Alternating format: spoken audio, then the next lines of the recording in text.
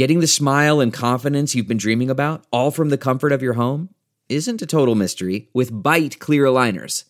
Just don't be surprised if all your friends start asking, "What's your secret?" Begin by ordering your at-home impression kit today for only $14.95. Byte clear aligners are doctor-directed and delivered to your door. Treatment costs thousands less than braces, plus they offer flexible financing, accept eligible insurance, and you can pay with your HSA FSA. Get 80% off your impression kit when you use code WONDERY at Byte.com. That's BYTE.com. Start your confidence journey today with Byte. Hi there, it's Julia Louis-Dreyfus. You may know me from my podcast called Wiser Than Me, where I talk to older women and get their wisdom from the front lines of life. I was amazed by how many people told me our show made them look forward to getting older, which is why I'm here to talk about season 2 of the show. Sally Field, Billie Jean King, Beverly Johnson, Ina Garten, Bonnie Raitt, just to name a few.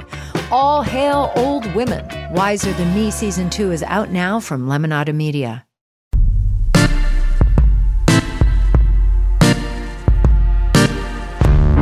Welcome, one and all, to Rotten Tomatoes is Wrong. I am Mark Ellis. I'm a comedian and RT correspondent, and I'm joined by, as always, my esteemed co-host, Miss Jacqueline Coley.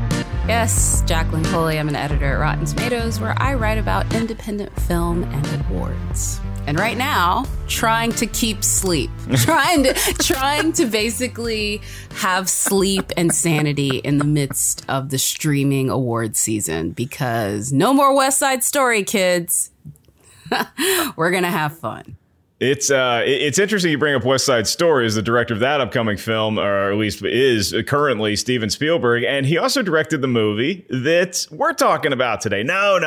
It's not the shark movie. It's not it kind of is the Alien movie, I guess. It's talking about Indiana Jones, but not the first 3 Indiana Jones films. They made a 4th one in 2008, and it is Indiana Jones and the Kingdom of the Crystal Skull, a movie that critics seem to love, audiences did not respond to, and that's reflected in the tomato meter. It is 78% fresh on the critic side of the tomato meter. The audience score is just 54%. And so, Jacqueline, I think the question is this a good movie? Is it a good Indiana Jones movie? Is it more George's movie? Is it Steven's movie? Was anybody involved with the film happy with the final product? And then, are we happy with it? I will not say that I am completely unhappy with this movie. I have some thoughts about it. Definitely not going to mirror what our guest is going to say about it. But the one thing I will say, based on what I've learned, is it seems the only person who was really happy with this movie was George Lucas. And for that, maybe we can make it an okay thing. He seemed to be happy with it. Let's move on, right? Hey, George deserves some love. He got to make a nice 1950s alien movie. So before we get into all of the making of the movie and then our specific points about the film itself, Jacqueline, it's Indiana Jones, and he's a little older. He might be somewhat wiser, but what's this movie about? Yes, we are back with the 4th installment of the Indiana Jones franchise. We have George Lucas back as a producer. We have Steven Spielberg back behind in the director's chair. And Harrison Ford is back in the iconic outfit as Indy. And this time around, he has a new cast of characters and some old faces, courtesy of Marion Ravenwood, his long-term love interest, played by Karen Allen. And it turns out a long-lost son, Mutt Williams, played by Shia LaBeouf. In this tale, Indy has been kicked out from his professorship because the FBI suspects that he may have given top secret information to the Russians, which is coming to us courtesy of Cate Blanchett and an accent that is right out of Rocky and Bullwinkle. These 3 are trying to prevent Blanchett from figuring out the long lost secret that has something to do with an alien head and a lost city of gold. And John Hurt shows up for some reason, basically being a rambling crazy person. And all of this is just giving us a chance for Indy to have another grand adventure. So basically what you're saying is it's really tough for anybody who used to write those back of the movie VHS jacket synopses. It's tough to get that all on one piece of cardboard. There's a lot going on in this movie. There's a lot going on in this movie.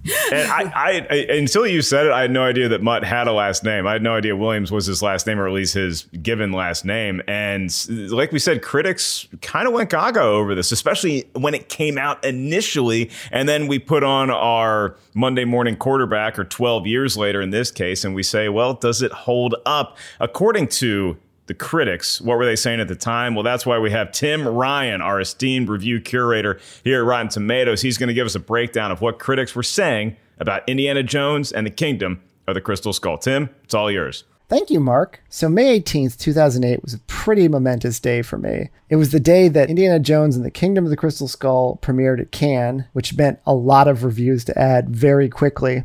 And it was also the day of the NBA Eastern Conference semifinals between my beloved Boston Celtics and the Cleveland Cavaliers. So as the reviews started coming in, and there were a bunch of them, we might have added close to 60 reviews that day. And I noticed a pattern in that a lot of critics were pretty happy with the movie, but it wasn't like the response was overwhelming. So what did some of the individual critics have to say about the movie when it came out? In a fresh review, Renee Rodriguez of the Miami Herald wrote, Indiana Jones and the Kingdom of the Crystal Skull may be the slightest, least memorable entry in the franchise, but it's a franchise with a rather high bar, and the film's plentiful flaws do not overwhelm its pleasures. On the other hand, in a rotten review, Lisa Kennedy of the Denver Post wrote, ultimately, the Kingdom of the Crystal Skull is an instant artifact.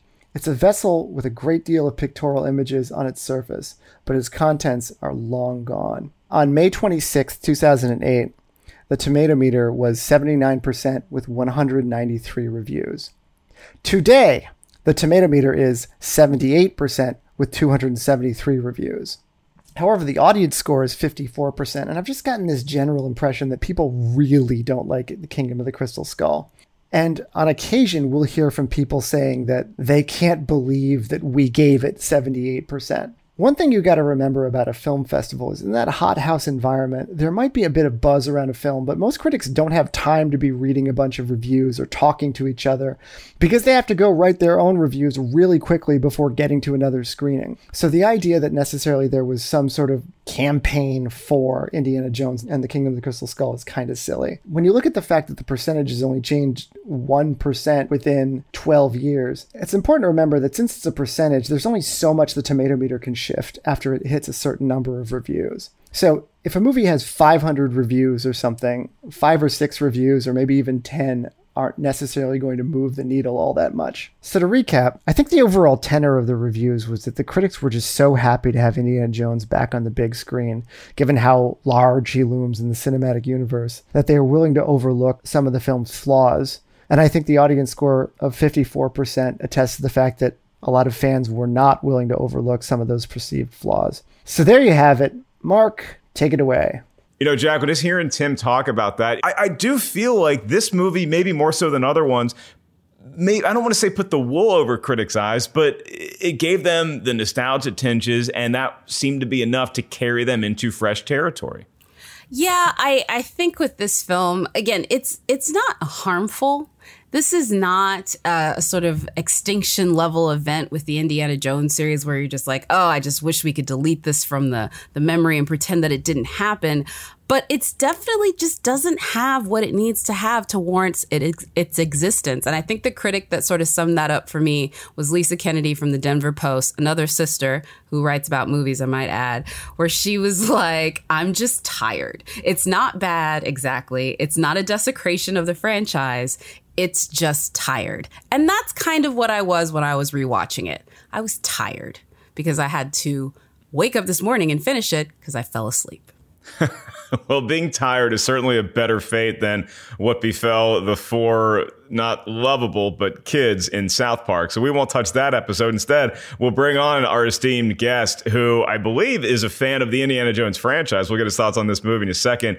He is not only one of our good friends here at Rotten Tomatoes, he's been a guest on several of our Your Opinion Sucks panels, but he is a longtime since birth movie lover, adore, and his passion has bled through to multiple facets where he's worked for Access Hollywood, Collider, and everywhere in between. He's currently a film critic with KTLA Channel 5 here in Los Angeles. And he just debuted a few months ago his brand new YouTube channel.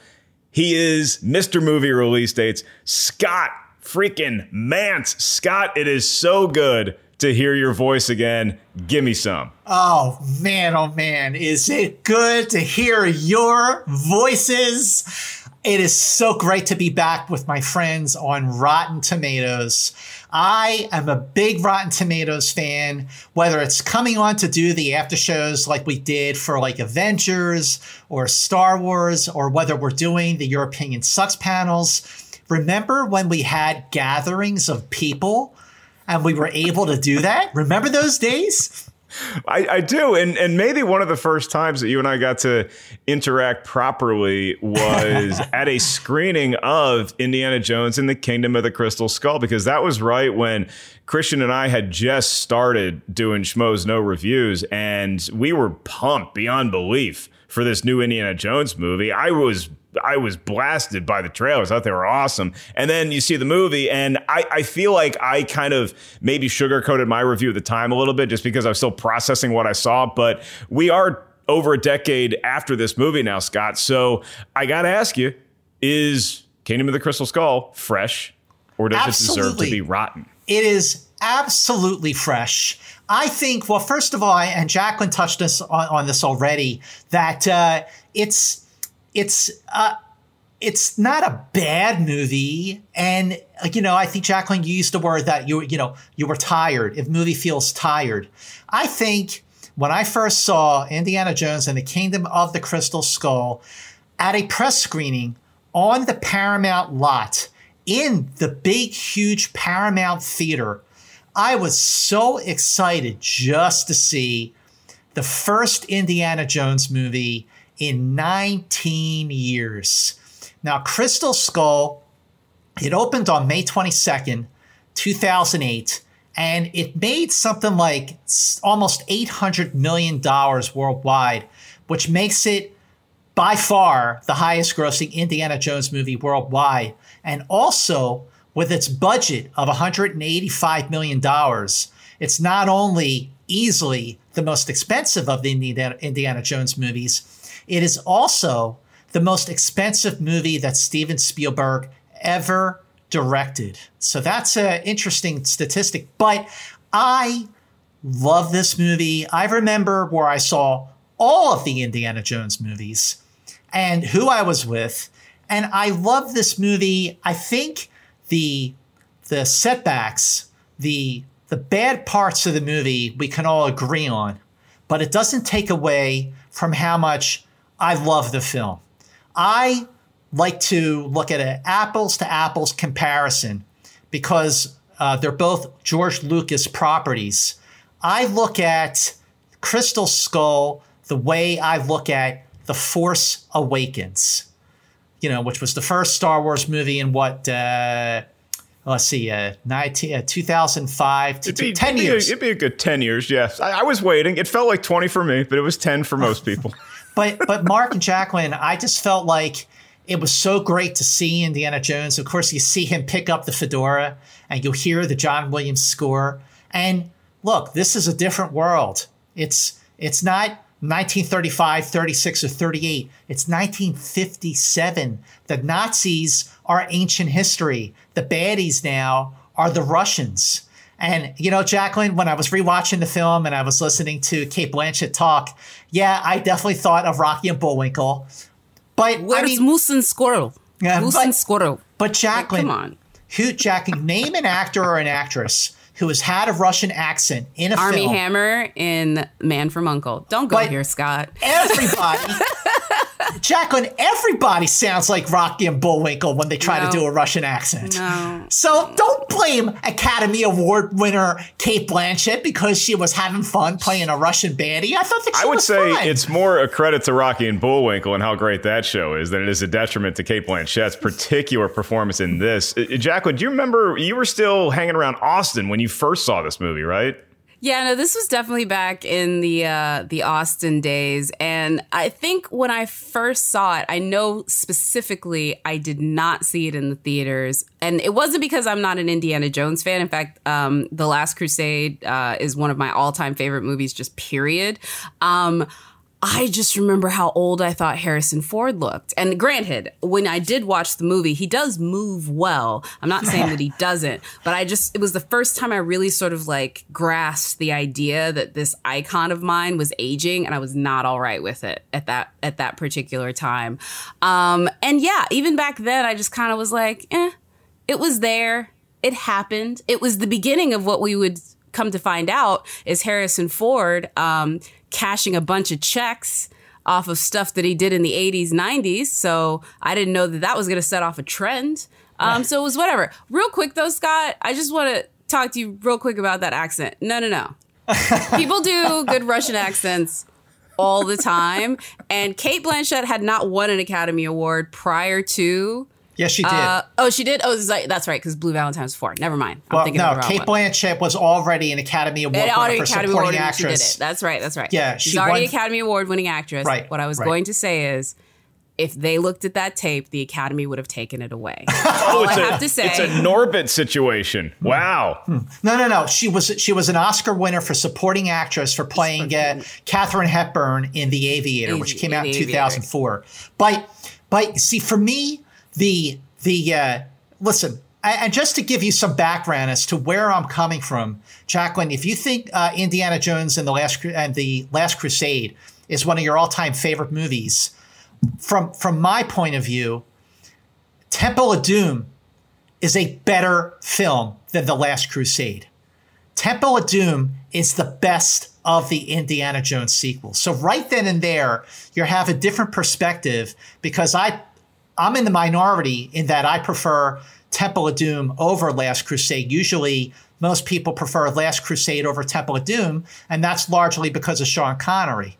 But I think Temple of Doom is an underrated, misunderstood, dark as shit movie, and one of the films that created the PG-13 rating because it was so violent.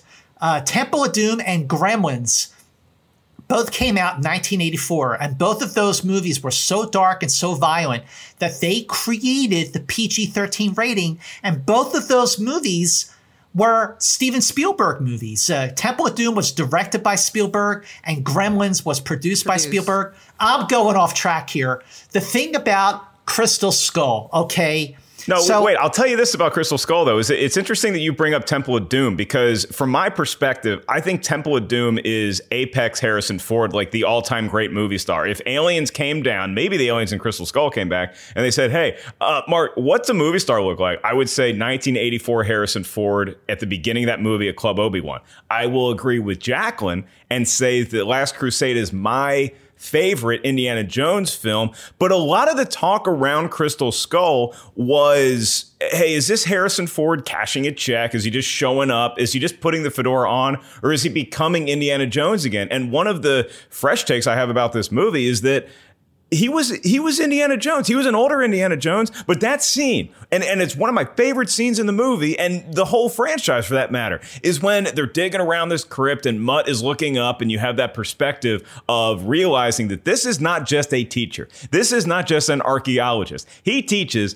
part-time. He is full-time Indiana Jones. And just seeing that moment, it was great to put it in the trailer because it made us feel like Indy was back. I thought Harrison Ford did Indiana Jones again. I don't think it was just him showing up to get a check. What? We'll start some poison! Stay there. You're a teacher? Part-time. Okay, I agree with you. I don't think it was, listen, I definitely don't think it was him just showing up to get a check. Although I think it is interesting, like Jacqueline pointed out, how after Crystal Skull, Ford returned to Star Wars and he returned to Blade Runner, which are just among his very, very greatest roles, you know, Deckard, Han Solo, Indiana Jones.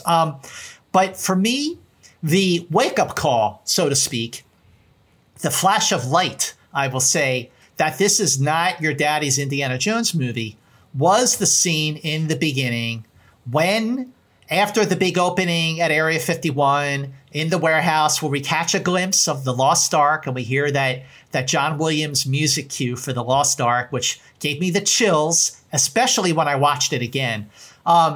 I love the scene when he finds himself at the atomic blast test site.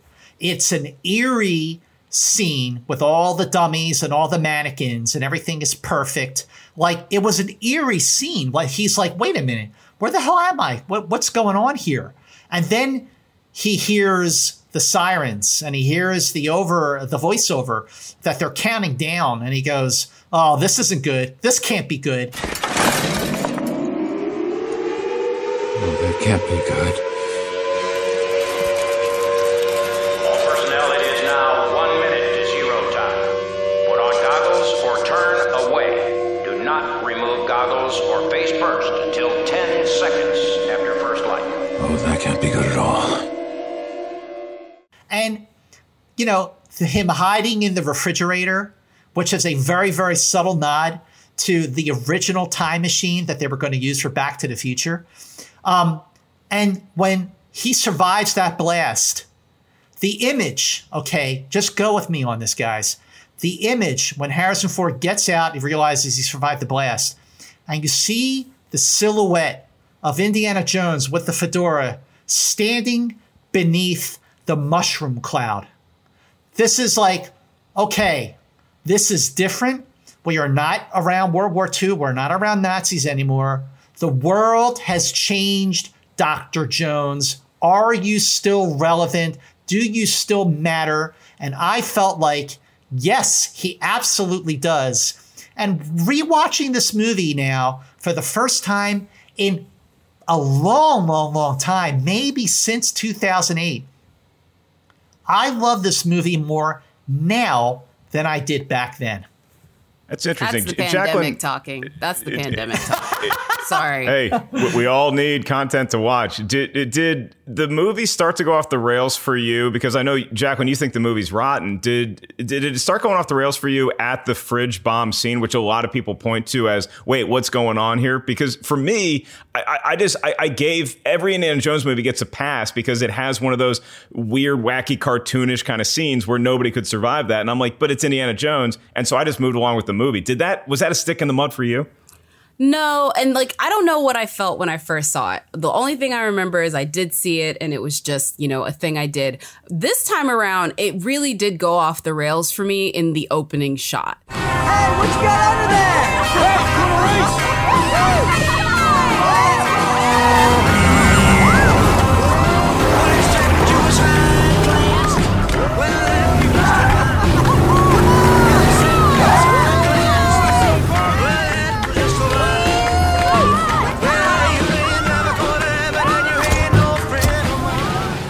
Like, first of all, you're going to open with the Elvis Presley, You Ain't Nothing But a Hound Dog. And if you haven't heard the Big Mama Thornton version, please do so, because if you've heard that, every time you hear the Elvis version, it is literally like watered down whiskey. It is just so not fun to listen to. So that like already put me in a bad mood. And who are these white children that are like taunting the dudes in the car? I was just like, I don't need this level of 50s nostalgia. And I think it's also the time because I'm just like, you know, you guys are harassing somebody in like the next scene of this movie that plays out off screen. Like, go away with your like 50s, like throwback stuff. This movie is so in love with a time period that I have nothing but just disdain and just like whatever for, that it's really hard for me to get invested anyway, and particularly opening it up that way. I liked it when it felt like they were going and doing the archaeology stuff. So like when you know, Harrison Ford is explaining to Shia LaBeouf about this is the golden head of this guy and like this is what he did, that is the part of the film that I was like, yes, get to the archaeological dig. And also calling back to something earlier, it is not Sean Connery that makes The Last Crusade amazing. It's River Phoenix. talk about the difference between two openings of movies. And that kind of gives you an idea. Like that movie, I was like, yes, like give it to me, Indy. And this one I was like, Gophers? Why? That's not just the sound of that first sip of Morning Joe. It's the sound of someone shopping for a car on Carvana from the comfort of home. That's a good blend. It's time to take it easy, like answering some easy questions to get pre-qualified for a car in minutes. Talk about starting the morning right. Just like customizing your terms so your car fits your budget. Visit Carvana.com or download the app to experience car shopping the way it should be. Convenient, comfortable. Delve into the shadows of the mind with Sleeping Dogs, a gripping murder mystery starring Academy Award winner Russell Crowe. Now available on digital. Crowe portrays an ex-homicide detective unraveling a brutal murder he can't recall. Uncovering secrets from his past, he learns a chilling truth. It's best to let sleeping dogs lie. Visit sleepingdogsmovie.com/Wondery to watch Sleeping Dogs, now on digital. That's sleepingdogsmovie.com/Wondery. Well, that CGI gopher, I think, threw a lot of people off, too. And it really is the Lucas influence, I think, Scott, because George Lucas loves the 1950s. He made his bank initially off of a movie, American Graffiti, which is all about that sort of nostalgia. And then when you have a gopher that is CGI, it's foreshadowing for the rest of the movie, where they didn't have the luxury of CGI for the bulk of the first three films. And so they had to rely on practical effects. And Steven Spielberg, one of his most glowing quotes, in my opinion, about his buddy George Lucas is that George knows how to compromise a vision and still get a great product, because you have to. When he was handcuffed on the original The Star Wars movie, and he had to go to practical effects and invent new ways, with this movie, I think it gets some of the same criticism as the Star Wars prequels, where now you have all these toys at your disposal. You have all this CGI. And for me, the scene that typifies that, where I would put it as a rotten scene, if not tainting the whole film, is the mutt swinging in the trees, doing the monkey thing. And I think it's the combination of, I don't blame Shia LaBeouf, because it's not his fault he's thrown into this. He's doing the best he can, but it's a character that we were still not sure about. And then you put him in the worst scene in the movie. And I think that soured that entire character for a lot of the audience. They thought he was going to be like amazing in that scene, though. I really do think, because again, the CGI comes in later. They thought that was going to be his like hero shot. They thought this is going to be like on Endor when like they're jumping from the various jet ski bikes. They thought that was what that moment was going to be, and it wasn't. I completely agree with that one. Also, again, not to pile on Kate because we all love her, but anything to do with her is problematic in the movie, and all of her scenes were what I loved for, like, oh my God, this is so bad and I live for it. But also like the worst things ever. And especially the end. Like by the time we get to the end, and spoiler alert, the aliens melt her face off. I am with the aliens. Go aliens, go. Melt her face off. Not because she's evil, just because I don't want to watch this anymore. I want to know. Tell me. I'm ready. I want to know. God. Cover it. Enough! All right. First of all, absolutely agree with both of you. 100,000%. My agreement with you on this is certified fresh with a perfect score that the swinging monkey scene is like the worst scene in any Indiana Jones movie, not just Crystal Skull. And the movie, look, it does have its flaws. In addition to that, the whole middle part of the film is actually kind of slow. And it was totally predictable that Mutt Williams was going to be Indiana Jones' son. I mean, it was like the worst kept secret since Spock is going to die in Wrath of Khan in 1982. But also, you have to remember, because I certainly do, that at the time in 2008, Shia LaBeouf was not the most well-liked, well-respected actor in Hollywood. Well, the first Transformers movie had already come out. You know, his character in that film was kind of annoying.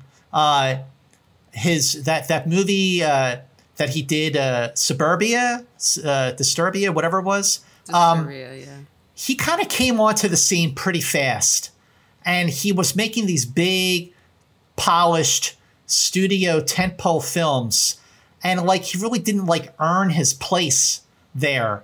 And he was kind of a turnoff, I think, to a lot of people, that people didn't like him in Indiana Jones before he even made his first appearance, riding on that bike, looking like Marlon Brando in The Wild One. But now that all that time has passed, Mark and Jacqueline, it's been 12 years, and Shia LaBeouf has gone through some personal stuff, but in the last year and a half, Shia LaBeouf has really reinvented himself and has been doing some of the very best acting of his career.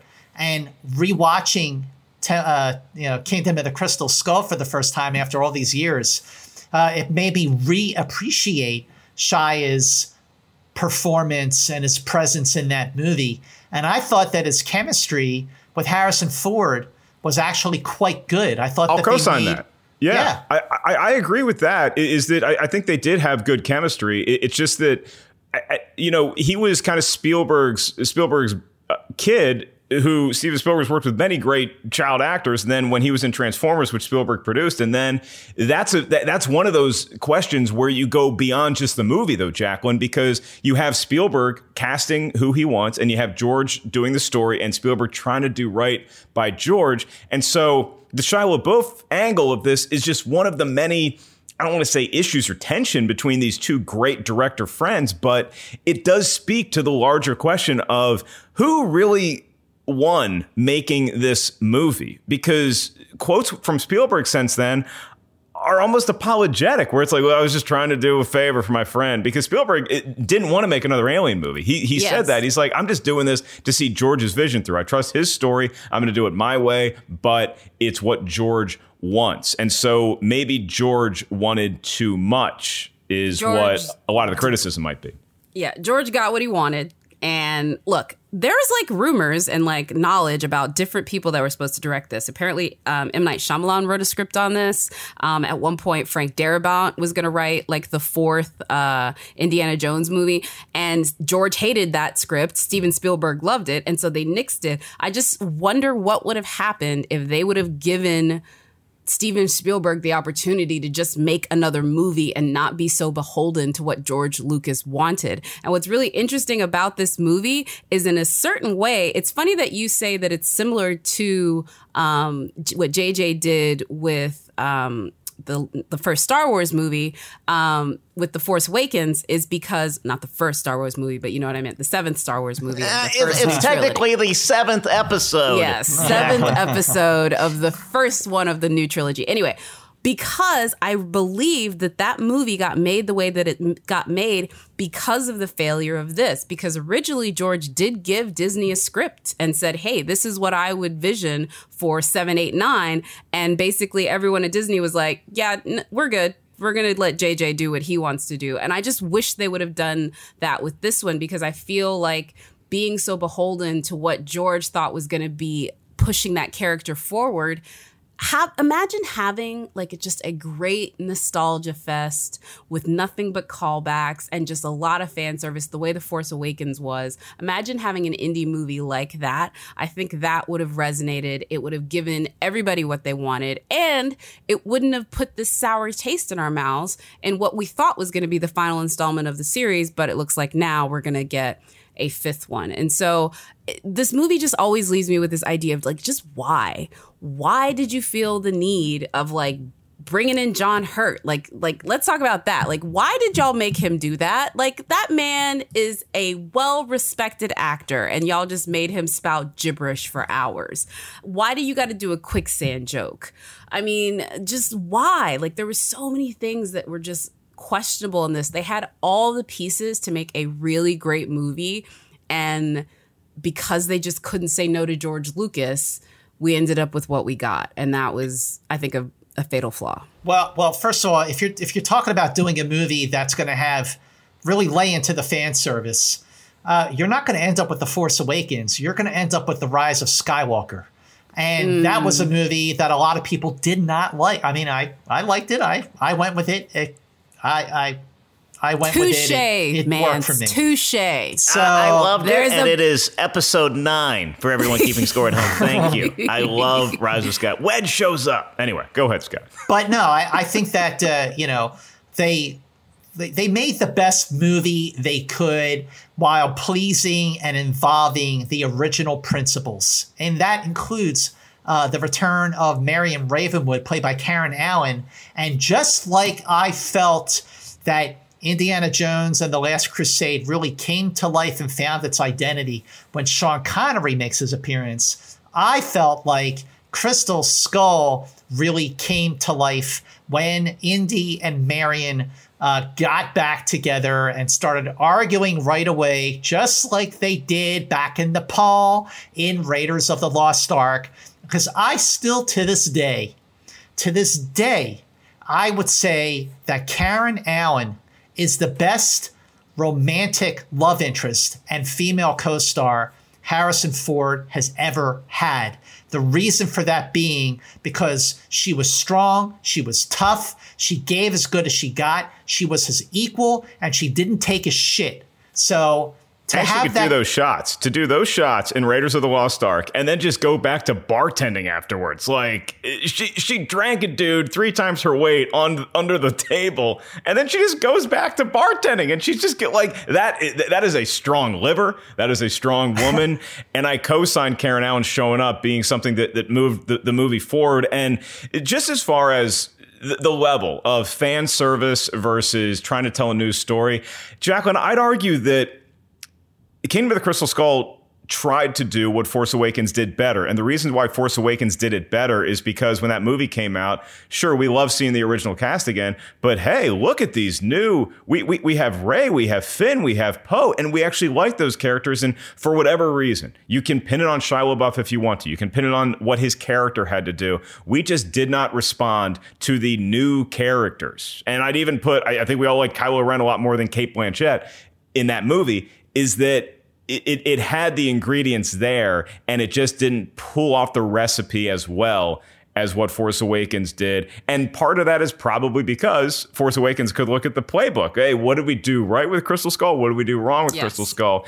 And so it had the benefit of time, but it's just so interesting hearing us talk about this, how influential this Indiana Jones film ended up being. It might be the reason why Shia LaBeouf just strictly wants to do indie films now. It's because he's done with the corporate Transformers, Indiana Jones kind of world. Just let me make the movies I want to make. I think the last Transformers movie that he did probably killed his hopes of big budgets more than this one. Sure. But to your point, yeah, I mean, look, I don't want to rail. Yes, I don't think this movie is good. But watching it a second time, I didn't have the rage that I expected to have with it, thinking about to things like the fridge and the gophers and the swinging.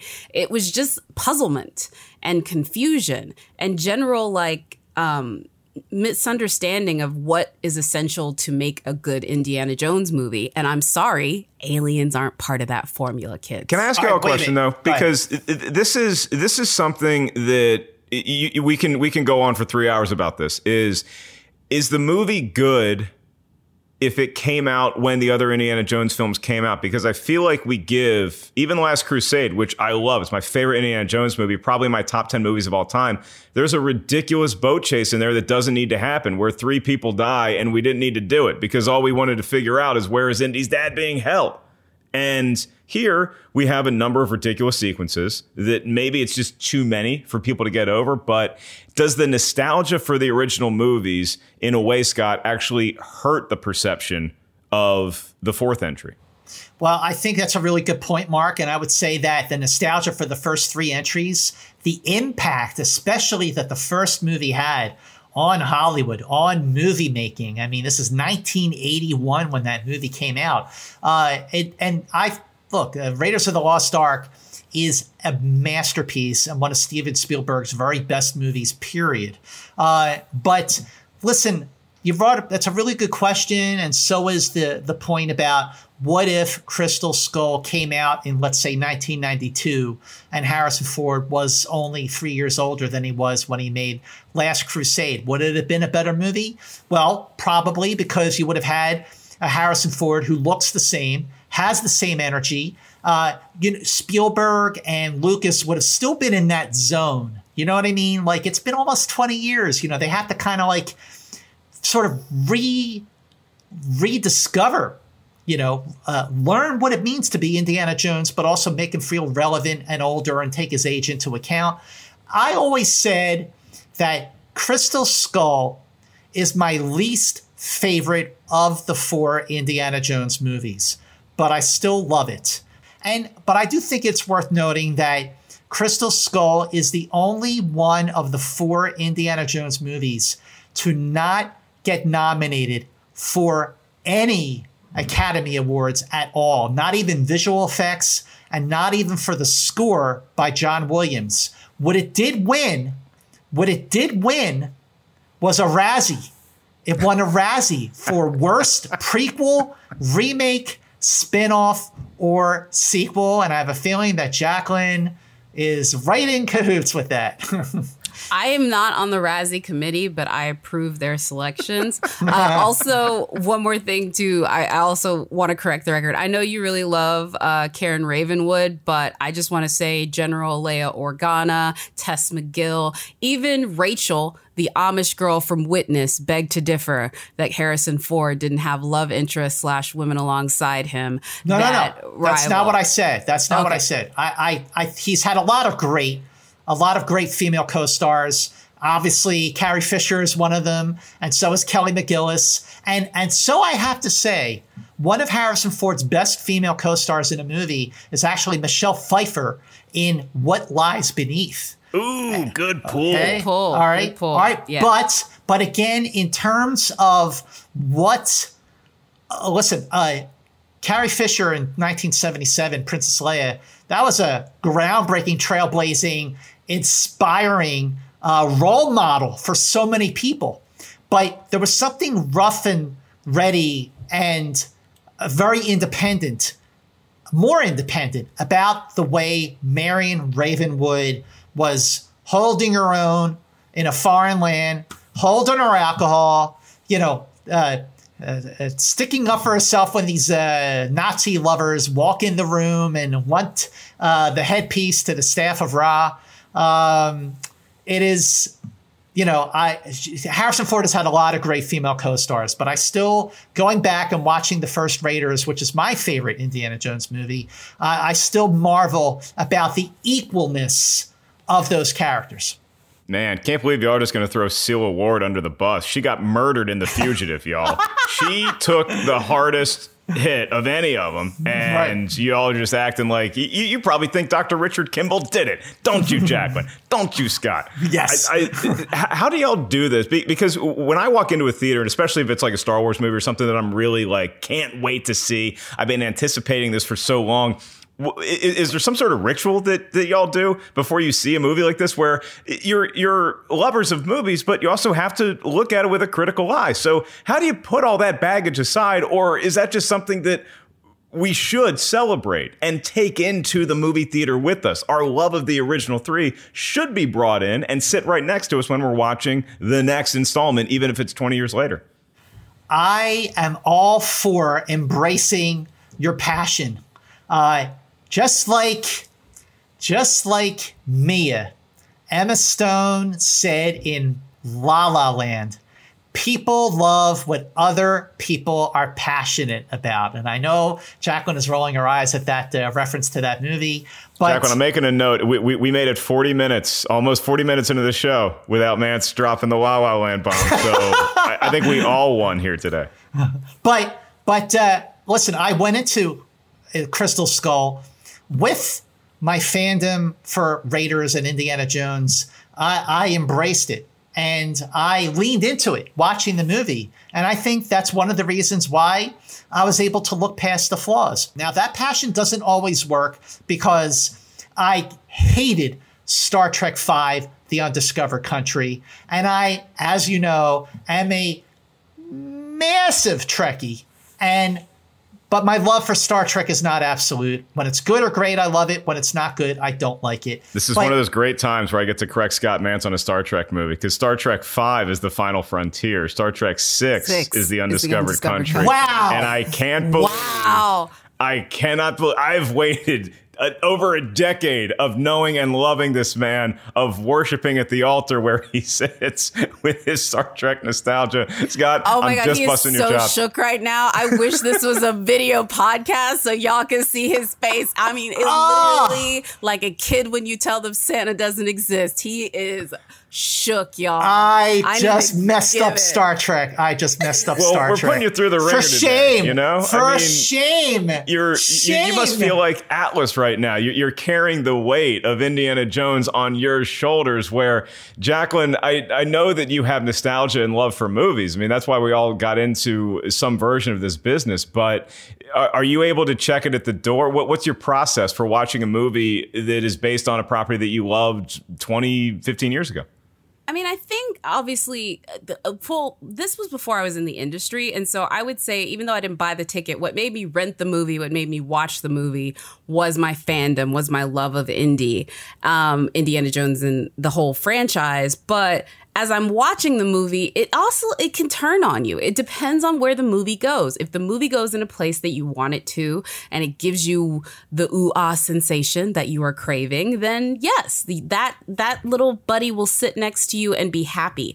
If it doesn't, like it didn't with this movie, they become like a heckler in your ear, being like, do you remember when they did this better? Do you remember when they did that better? And it really even dampens it down even more. So I think that fandom, that extra little bit that you bring into the theater, depends on the movie as far as where it hits you and whether or not you like it. Because, you know, not to bring up another divisive movie, but for some people watching, The Last Jedi, that, little bit of fandom was telling them this is great. And then for other people, it was like making them want to stab their eyes out. So it just, again, it depends on how you perceive the film. You're always going to see it through the eyes of being a fan, how you're able to evaluate it. Again, just, I think more depends on how you see the movie. And as famously stubborn as famously stubborn as George Lucas is, Scott, I think that he responds to that criticism as much as anyone, because he's gotten it from Star Wars for so long.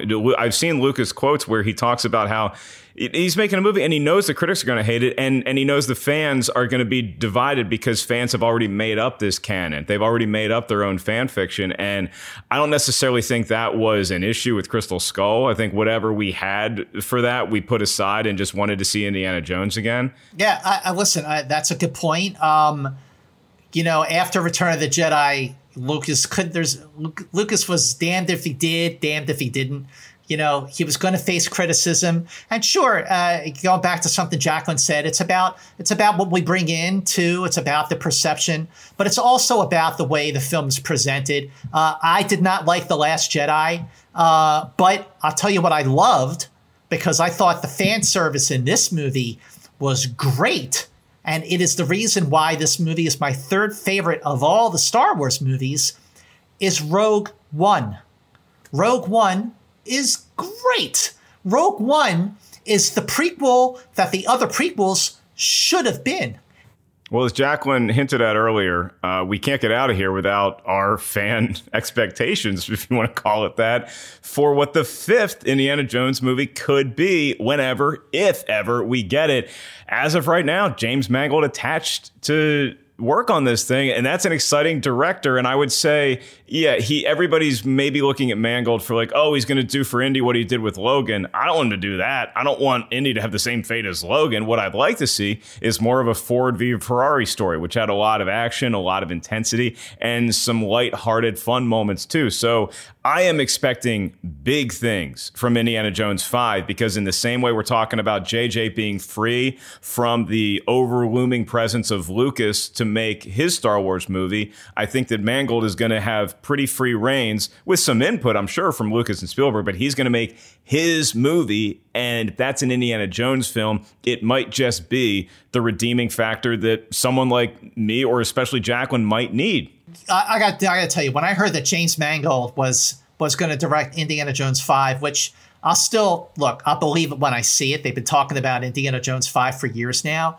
And I mean, if you thought Harrison Ford was old in 2008 for Crystal Skull, holy Toledo! How are you going to do an Indiana Jones 5 with Harrison Ford being, 80? I mean, that's ridiculous. But the redeeming factor in all of this, the thing that gets me excited, like you, Mark, is James Mangold. Not only because of what he did with Logan, but what he has done with his career as a filmmaker, the way he has shifted genres and made great films like Walk the Line, Copland, obviously Logan, but The Wolverine, which, was felt like a samurai movie. And definitely Ford versus Ferrari was a superb movie.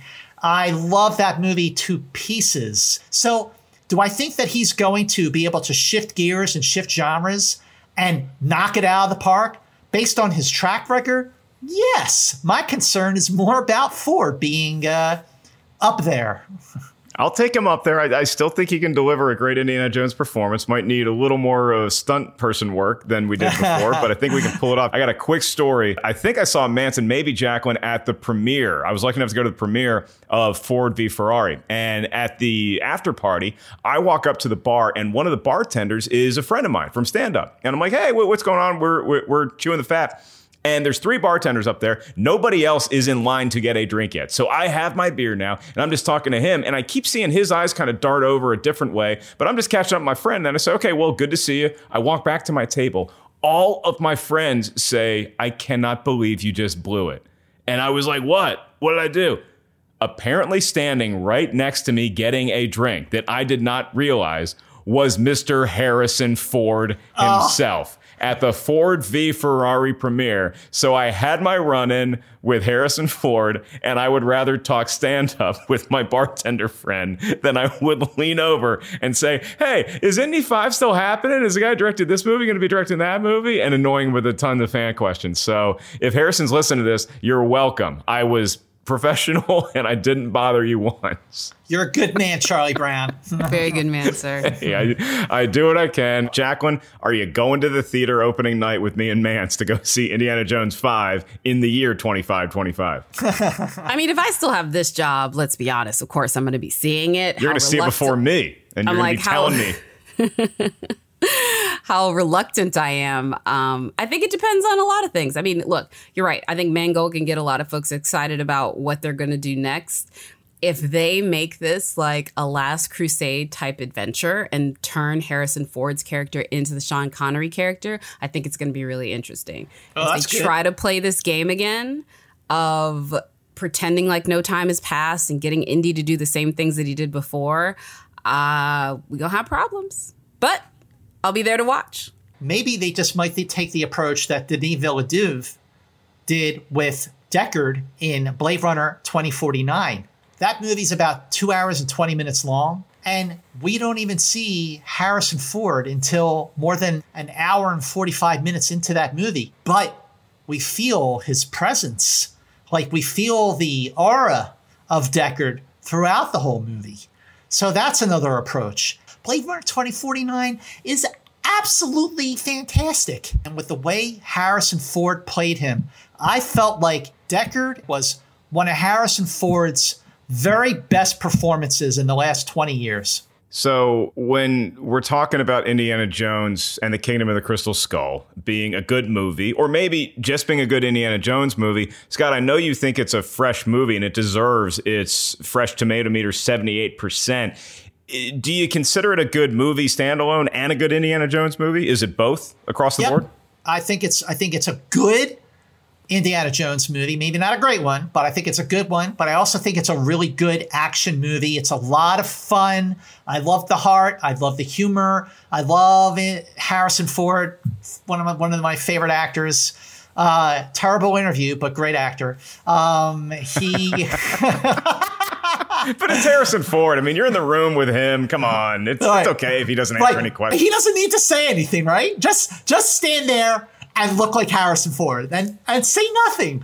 But I think it's a lot of fun. And again, because I hadn't seen it in many, many, many years, I was surprised by how much more I liked it compared to when it first came out, 12 years ago. All right, Jacqueline Coley, is this a fresh or rotten movie? Is it a fresh or rotten Indiana Jones movie? Oh, it's rotten. It's rotten. But this is the thing. I'll put it rotten / barely fresh. It's just there. Look, most of the Indiana Jones series is scallops with risotto, and we kind of got served reheated Chinese food. It's not horrible. It's not, disgusting, but I could do better than reheated Chinese food. And as far as Blade Runner 2049, I know you love it, Scott, and I definitely have love for that movie. But I just want to remind everyone that it got beat at the domestic box office by Daddy's Home 2. Okay. Yeah, I'm going to say that I'm going to put Indiana Jones in the Kingdom of the Crystal Skull.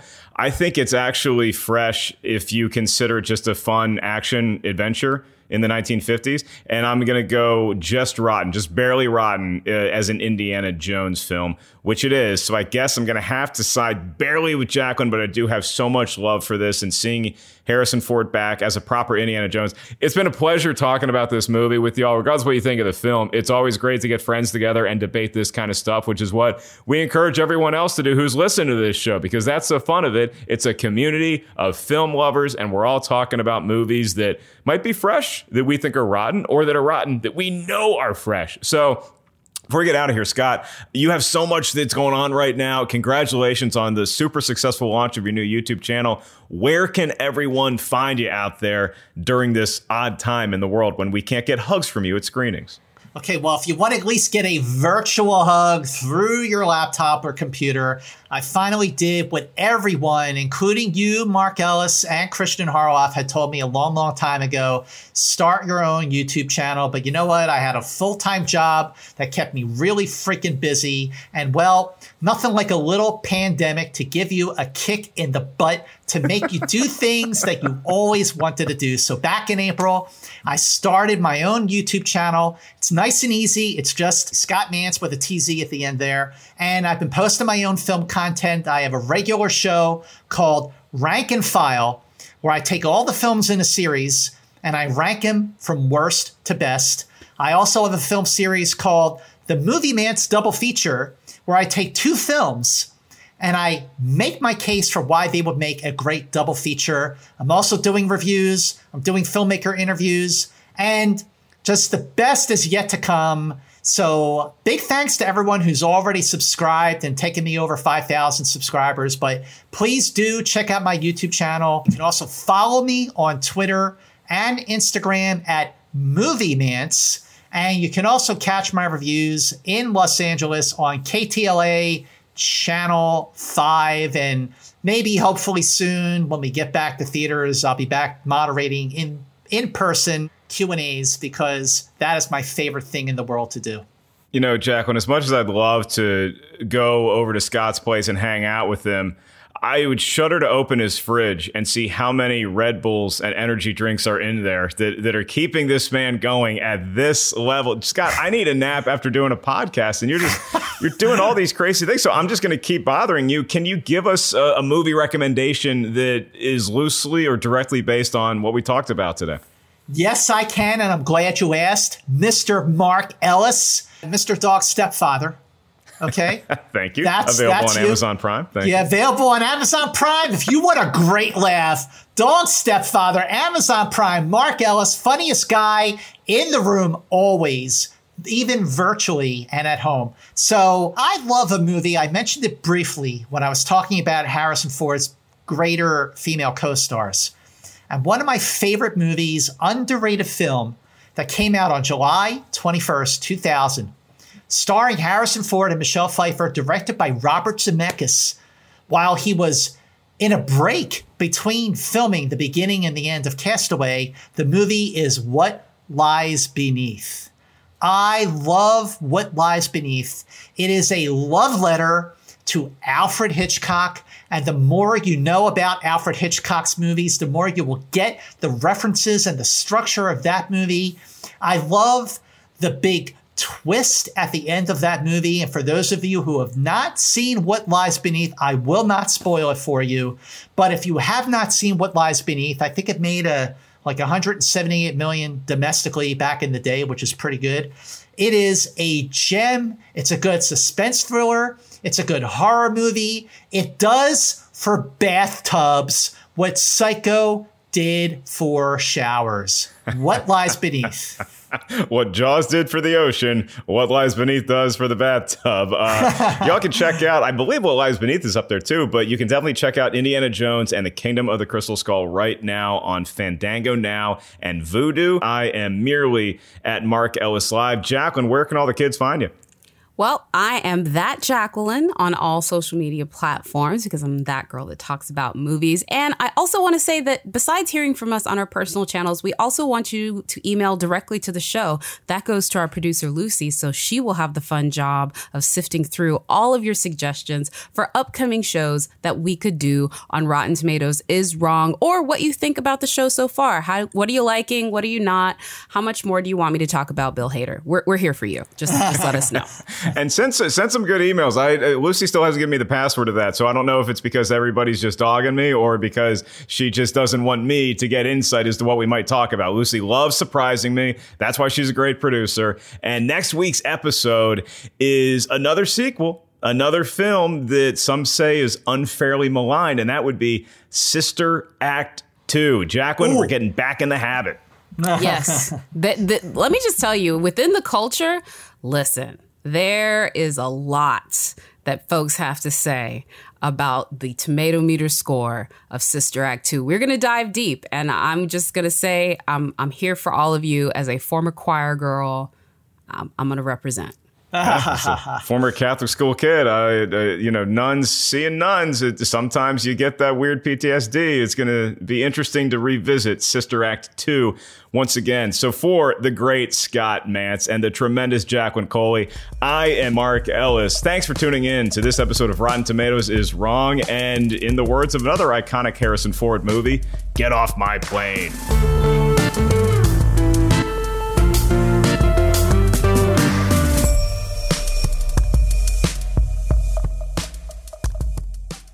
Support for this podcast and the following message come from Corient. Corient provides wealth management services centered around you. They focus on exceeding your expectations and simplifying your life. Corient has been helping high achievers just like you enjoy their lives more fully, preserve their wealth, and provide for the people, causes, and communities they care about. As one of the largest integrated fee-only registered investment advisors in the U.S., Corient has deeply experienced teams in 23 strategic locations. Corient has extensive knowledge spanning the full spectrum of planning, investing, lending, and money management disciplines. Leverage Corient's exclusive network of experts to craft custom solutions designed to help you reach your financial goals, no matter how complex they may be. Real wealth requires real solutions. For more information, connect with a wealth advisor today at Corient.com. That's Corient.com. Corient.com.